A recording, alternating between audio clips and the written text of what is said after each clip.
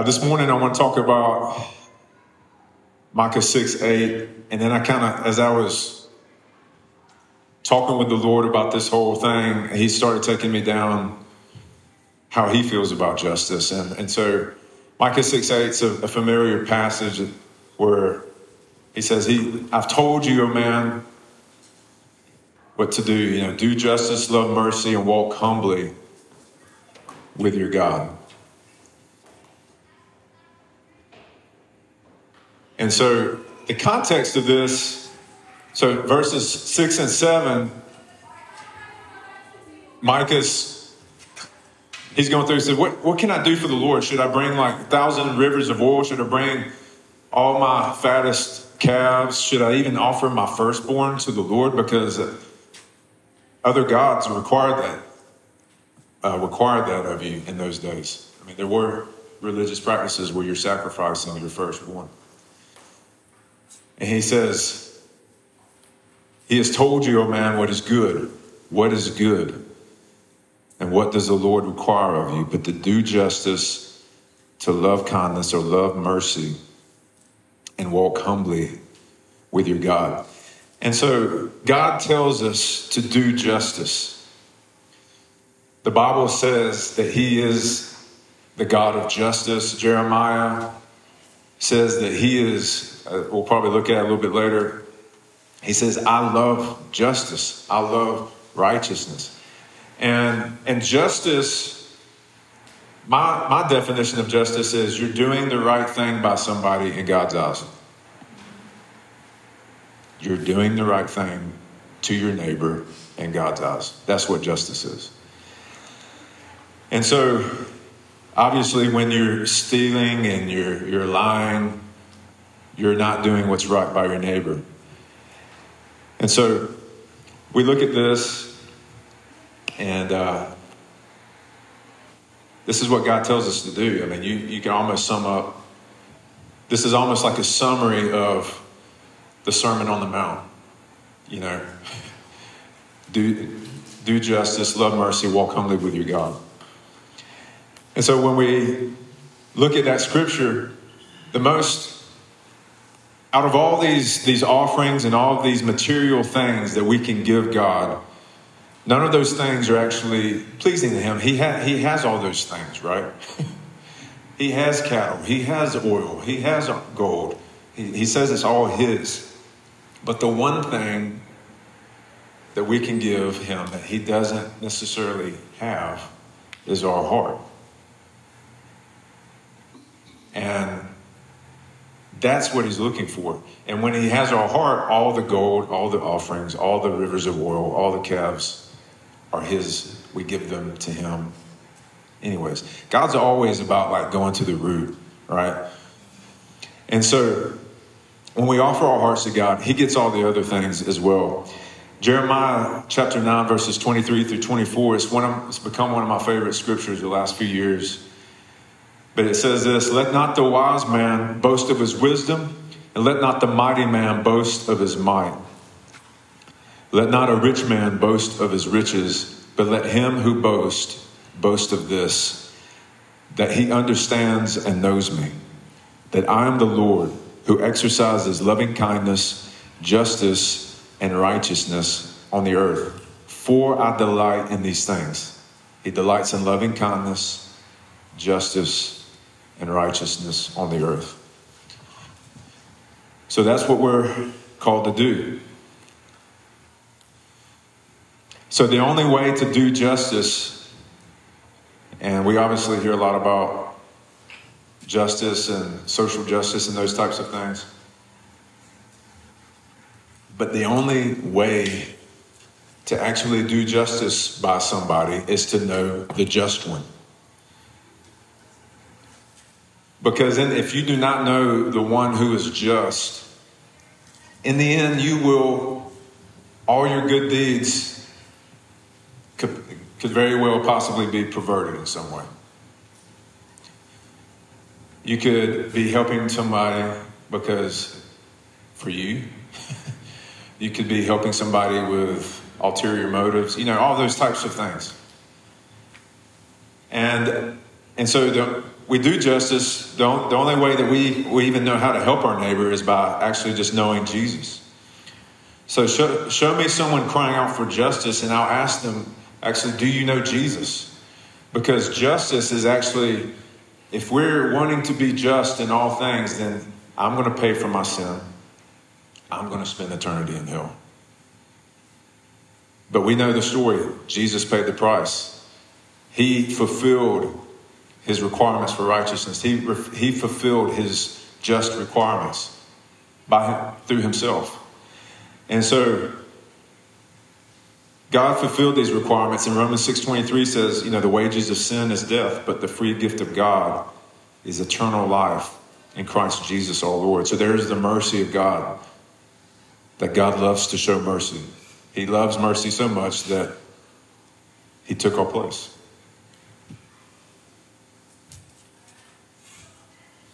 Matthew 12:20 says, a battered reed he will not break off, and a smoldering wick he will not put out until he leads justice to victory. I love how that's phrased. Like Jesus is coming and he's bringing justice with him. And y'all probably heard me say this before, the Bible says to do not repay evil for evil, but leave room for the wrath of God. And that's because you and I don't know what's just in this apart from him.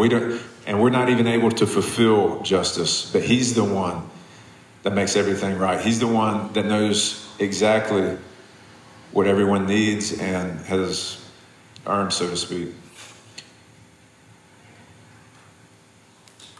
Luke 12:49, I've come to cast fire upon the earth, and how I wish it were already kindled. Now, this is one of those sayings from Jesus that we tend to forget about. This is in the context of his second coming. If you read that chapter, he's talking about being ready, that the land stewards weren't ready for when the owner came back. And he says this, I've come to cast fire upon the earth, and how I wish it were already kindled. So Jesus longs to come back. He's waiting on the Father to say, go. But he longs to come back. He longs to bring justice in the earth. So when there's injustice happening in the earth, it grieves God's heart. It grieves Jesus' heart. They're not just sitting up there passively, unaffected. It grieves their heart, and so much so that Jesus is like, Father, let me go. And then Father's like, it's not time. It's not time. And you talk about, so Jesus, he's not saying I come to cast XYZ on the earth. He says, I'm coming to cast fire on the earth. He's coming to burn up all the things that are not of his kingdom. Again, Mike Bickle says the judgments of God, everything that God does, even judgments and outside of judgments, are for the purpose of removing the things that hinder love. So you think about that, the shakings in the earth, the birth pangs. You read in Revelation all the trumpets and the seals and the bowls of wrath. They're removing the things that hinder love. When you go to Revelation 12, what God is doing is announcing its war on the Antichrist kingdom. And so he longs to bring justice. So we're baptized in the Holy Spirit in a fire as a way of consecrating ourselves to the Lord. So in the Old Testament, if you had an idol that was a physical idol that you had bowed down and worshipped, when you renounced that thing, you were commanded in the scriptures to burn it with fire. So when we receive the baptism of the Holy Spirit, when we receive the fire of God, what's some of the things that immediately start happening in your life? You start seeing idols in your life. Because the fire of God's coming against those things. Right? So everybody has to experience the fire of God in one way or the other. We can either get the baptism of fire on the front end, we get the fire on the latter end where but idols will be destroyed. And so sometimes I tell people when you go through a fire tunnel, I was like, you're getting the happy stuff and you're getting the stuff that's going to prune you. It's fire. It's all in the same package. It's not just like there's no price to pay. Hallelujah. We're just getting like feel goods. But no, when you're asking for the fire of God, you're inviting him to remove all the idols out of your life. And sometimes I've prayed this before. I was like, Lord, I want your fire. I was like, can you just show me the idols and not have to go through circumstances? It's like, can you just show me so I can like repent and you can burn them that way? But he's wiser than I am. So. Hebrews chapter 10, verses 26 through 27 says, for if we go on sinning willfully after receiving the knowledge of the truth, there no longer remains a sacrifice for sins, but a terrifying expectation of judgment and the fury of a fire which will consume the adversaries. So God consumes his enemies by fire. You go to Psalm 50, I'll read this for you. Psalm 50, verses 1 through 3. The mighty one, God, the Lord, has spoken and summoned the earth from the rising of the sun to its setting. Out of Zion, the perfection of beauty God has shown forth. May our God come and not keep silence. Fire devours before him and is very tempestuous around him. That's my big word for the day. But I kept hearing that phrase this past week. Out of Zion, God shines forth. Out of Zion, God shines forth. And to kind of go off topic just a little bit, but why are we praying for Israel? Why are we praying for Jerusalem?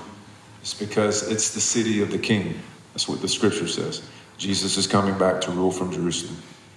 Pray for the peace of Jerusalem, Psalm 122. And so Jerusalem is key to God's heart. And we're praying for all the civilians, Israeli, Palestinian, any innocent civilians that are caught in between. And that's why war is horrible, because you have all these people that get caught in between in war, right? And we're praying God spare their life, bring them to the knowledge of Jesus Christ.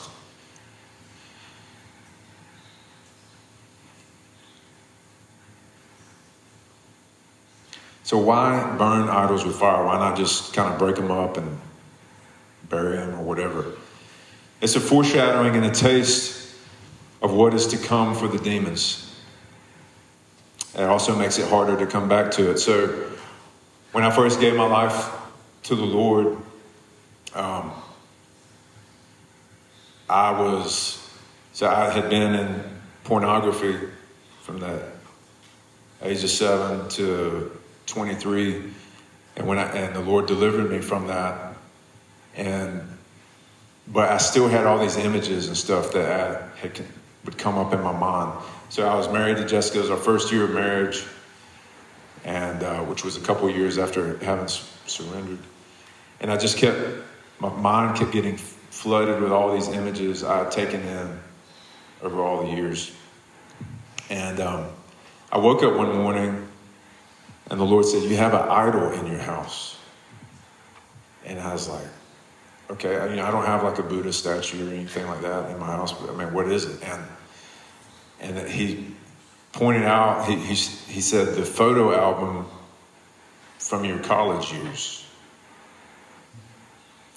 And there's photos that, some of them were nothing, fairly innocent, and then the other ones that were not. And I just took the whole album. I got a tin wash tub. I doused it with lighter fluid, and I set it on fire. And there was pictures in there. Like I said, I thought about, I was like taking them out and all this kind of stuff, but I was like, that guy's not even alive anymore. So it's got to go, So I burned it. And that was and the Lord told me to burn it. And you may not necessarily He may not tell you to burn things. I mean, you can throw them away and they go off to the track, the landfill or whatever. But the point is that God will, show us even physical idols sometimes that we can have. And they may not be your conventional, like I said, little statues that people think of as idols, but they may be other things. I've had to repent of idolizing, of my children being an idol, of them directing my life rather than the Lord. So it can be anything that's we're following. What is leading us? What is leading us? Now, the word picture, so it's basically repenting and turning from these idols. When the word picture for repent in Hebrew, the letters themselves are pictures of things, which is a cool thing about the Hebrew language. And without going into all the details, when you combine, it's like 3 Hebrew letters for the word repent. When you combine those 3 letters, it means burn the house down. Burn the house down. Leave it, everything. Forsake it. Don't ever come back to it. You think about Lot's wife. Sodom's burning, and it says, don't look back. And she looked back. There was something in her heart that still longed for that. And she wasn't able to go forward, right? I mean, she turned into a pillar of salt. But she wasn't able to go to the next thing where God actually wanted to lead her, because she still longed for that old way. She still longed for the old life somehow.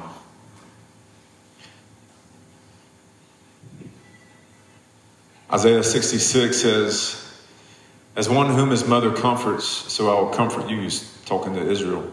And you will be comforted in Jerusalem.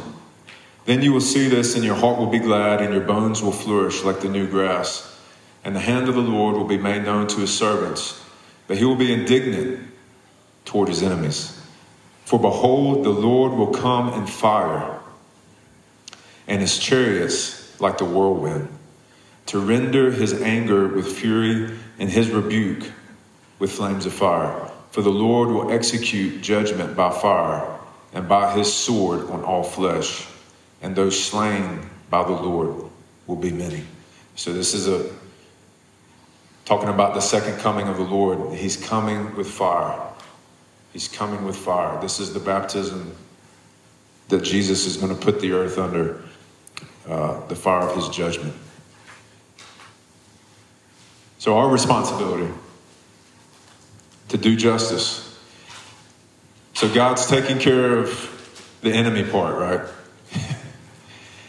We're called to live on this earth as Jesus lived in this earth. I was just thinking this morning, even like during worship, it says, like a lamb led to the slaughter, he was silent. And there's times where God will have you be silent in the face of mocking or misunderstanding or persecution. There's times where we overcome by being overcome. And we've said it before that when you forgive somebody, it actually puts you back in the driver's seat of that situation. So sometimes, we want to defend ourselves, and Jesus said, if somebody slaps one side of your cheek, give to him the other. Why are we doing that? Does God just like his children getting beat up? No, he's like, no, I will make it right one day. But you have to trust me in that moment. It's just like Richard Wurmbrand in 19 years in communist Russian prison, tortured almost every day, smiling at his torturers, they're like, why are you smiling? And they beat him harder, and he just keeps smiling. And he says, God loves you, I love you. And they're like, how in the world can you do that when I'm beating the pulp out of you right now? It's a supernatural love. It's the love of the enemies. He didn't attack them. He didn't repay evil. He didn't beat them back. But he was doing as Jesus did. And so That's what we're called to do. And, sometimes I have a client who's he's a older gentleman, and he's very rude.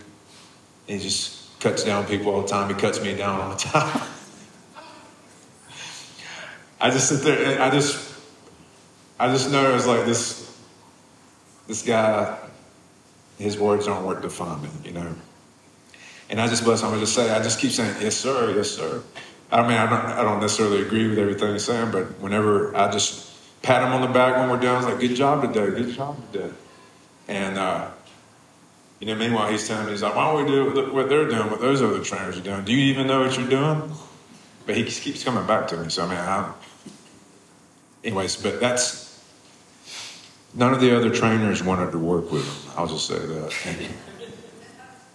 But I was like, I'll take this stuff because I can run with him. I'm not going to take it personal. But it's even those types of things where you just like, we don't take the slights personal. We don't take verbal attacks personal.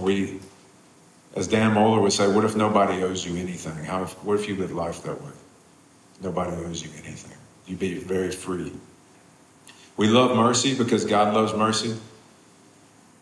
One of my other clients who says he's a Christian, but he says, I just can't deal with the hell part of Christianity. And I was just like, well, why don't you just do whatever you want to? I was like, why are you even trying to follow Jesus? He's like, what are you talking about? I said, why would you even try to follow Jesus if part of the reason is not being saved from your sins and hell? He's like, well, I just think good people go to heaven. I said, there are no good people. And he's like, that's not true. I was like, no, everybody sins. No, there's nobody good. There's nobody that seeks after God. And then as I was talking to him, I remember the Lord spoke this word to me. He said, so I said, if there is no judgment, then there's no mercy. You're not being saved from anything. So what has Jesus actually even done? If he's not saving you and having mercy on your life and sparing you, that's why I'm saying, why are you wasting your time being on the fence? And he just kind of looked at me, but changed the subject. So then we walk humbly. So Romans 12:19. Never take your own revenge, beloved, but leave room for the wrath of God, for it says, vengeance is mine, I will repay. Vengeance is not our job. It's the Lord's job. And that's the thing that we have to struggle with because it's in our heart, right? Justice is in our heart. We want justice. It's in every human heart to have wrong things made right. But it's in the hands of God. It's not in our hands.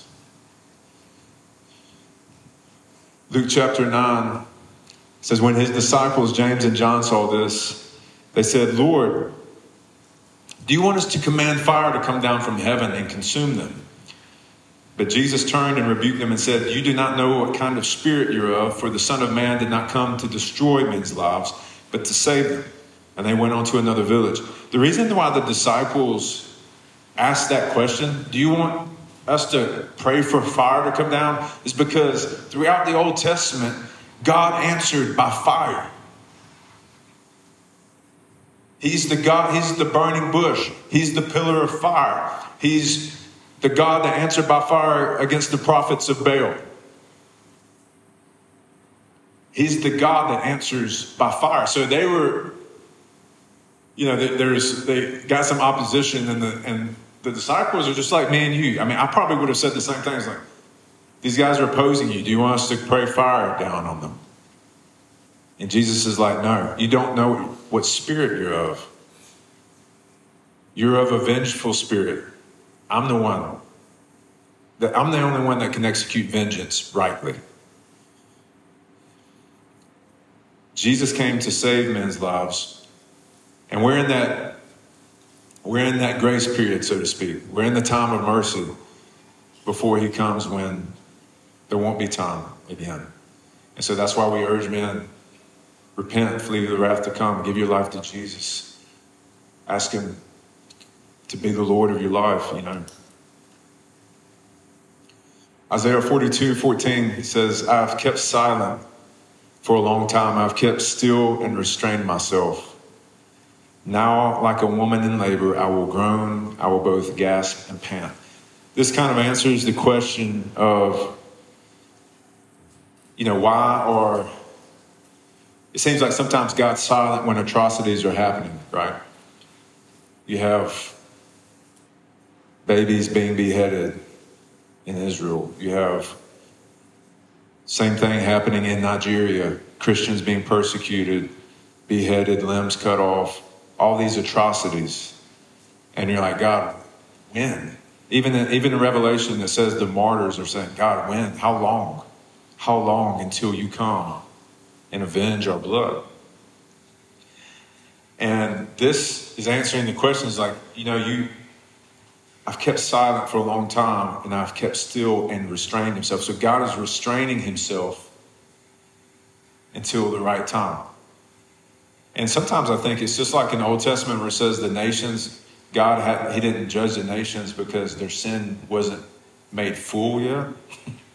I think sometimes that's the case in the earth when we're dealing with some of these enemies of God that the sin isn't made full yet. But he says, I've kept silent for a long time and I've kept still and restrained myself. Now, like a woman, I'm going to groan and pant. And he's talking about the birth pains. When we start seeing the birth pains, think about it in this way. God is shaking the kingdom of the devil. He's shaking the kingdoms of his enemies. And we might be affected by it, but that's the purpose. He's not necessarily just punishing everybody. He's coming after his enemies. And that gives us, and viewing that in the right way helps give us confidence, helps us understand God's heart better, and that there is going to be a day. There is going to be a day where he makes all things right. And the New Testament is, when you start reading the New Testament, they viewed the day of the Lord. That was in the forefront of their mind in all their conversations. You read almost all the epistles, Paul and all the other authors, the day of the Lord is a prominent theme.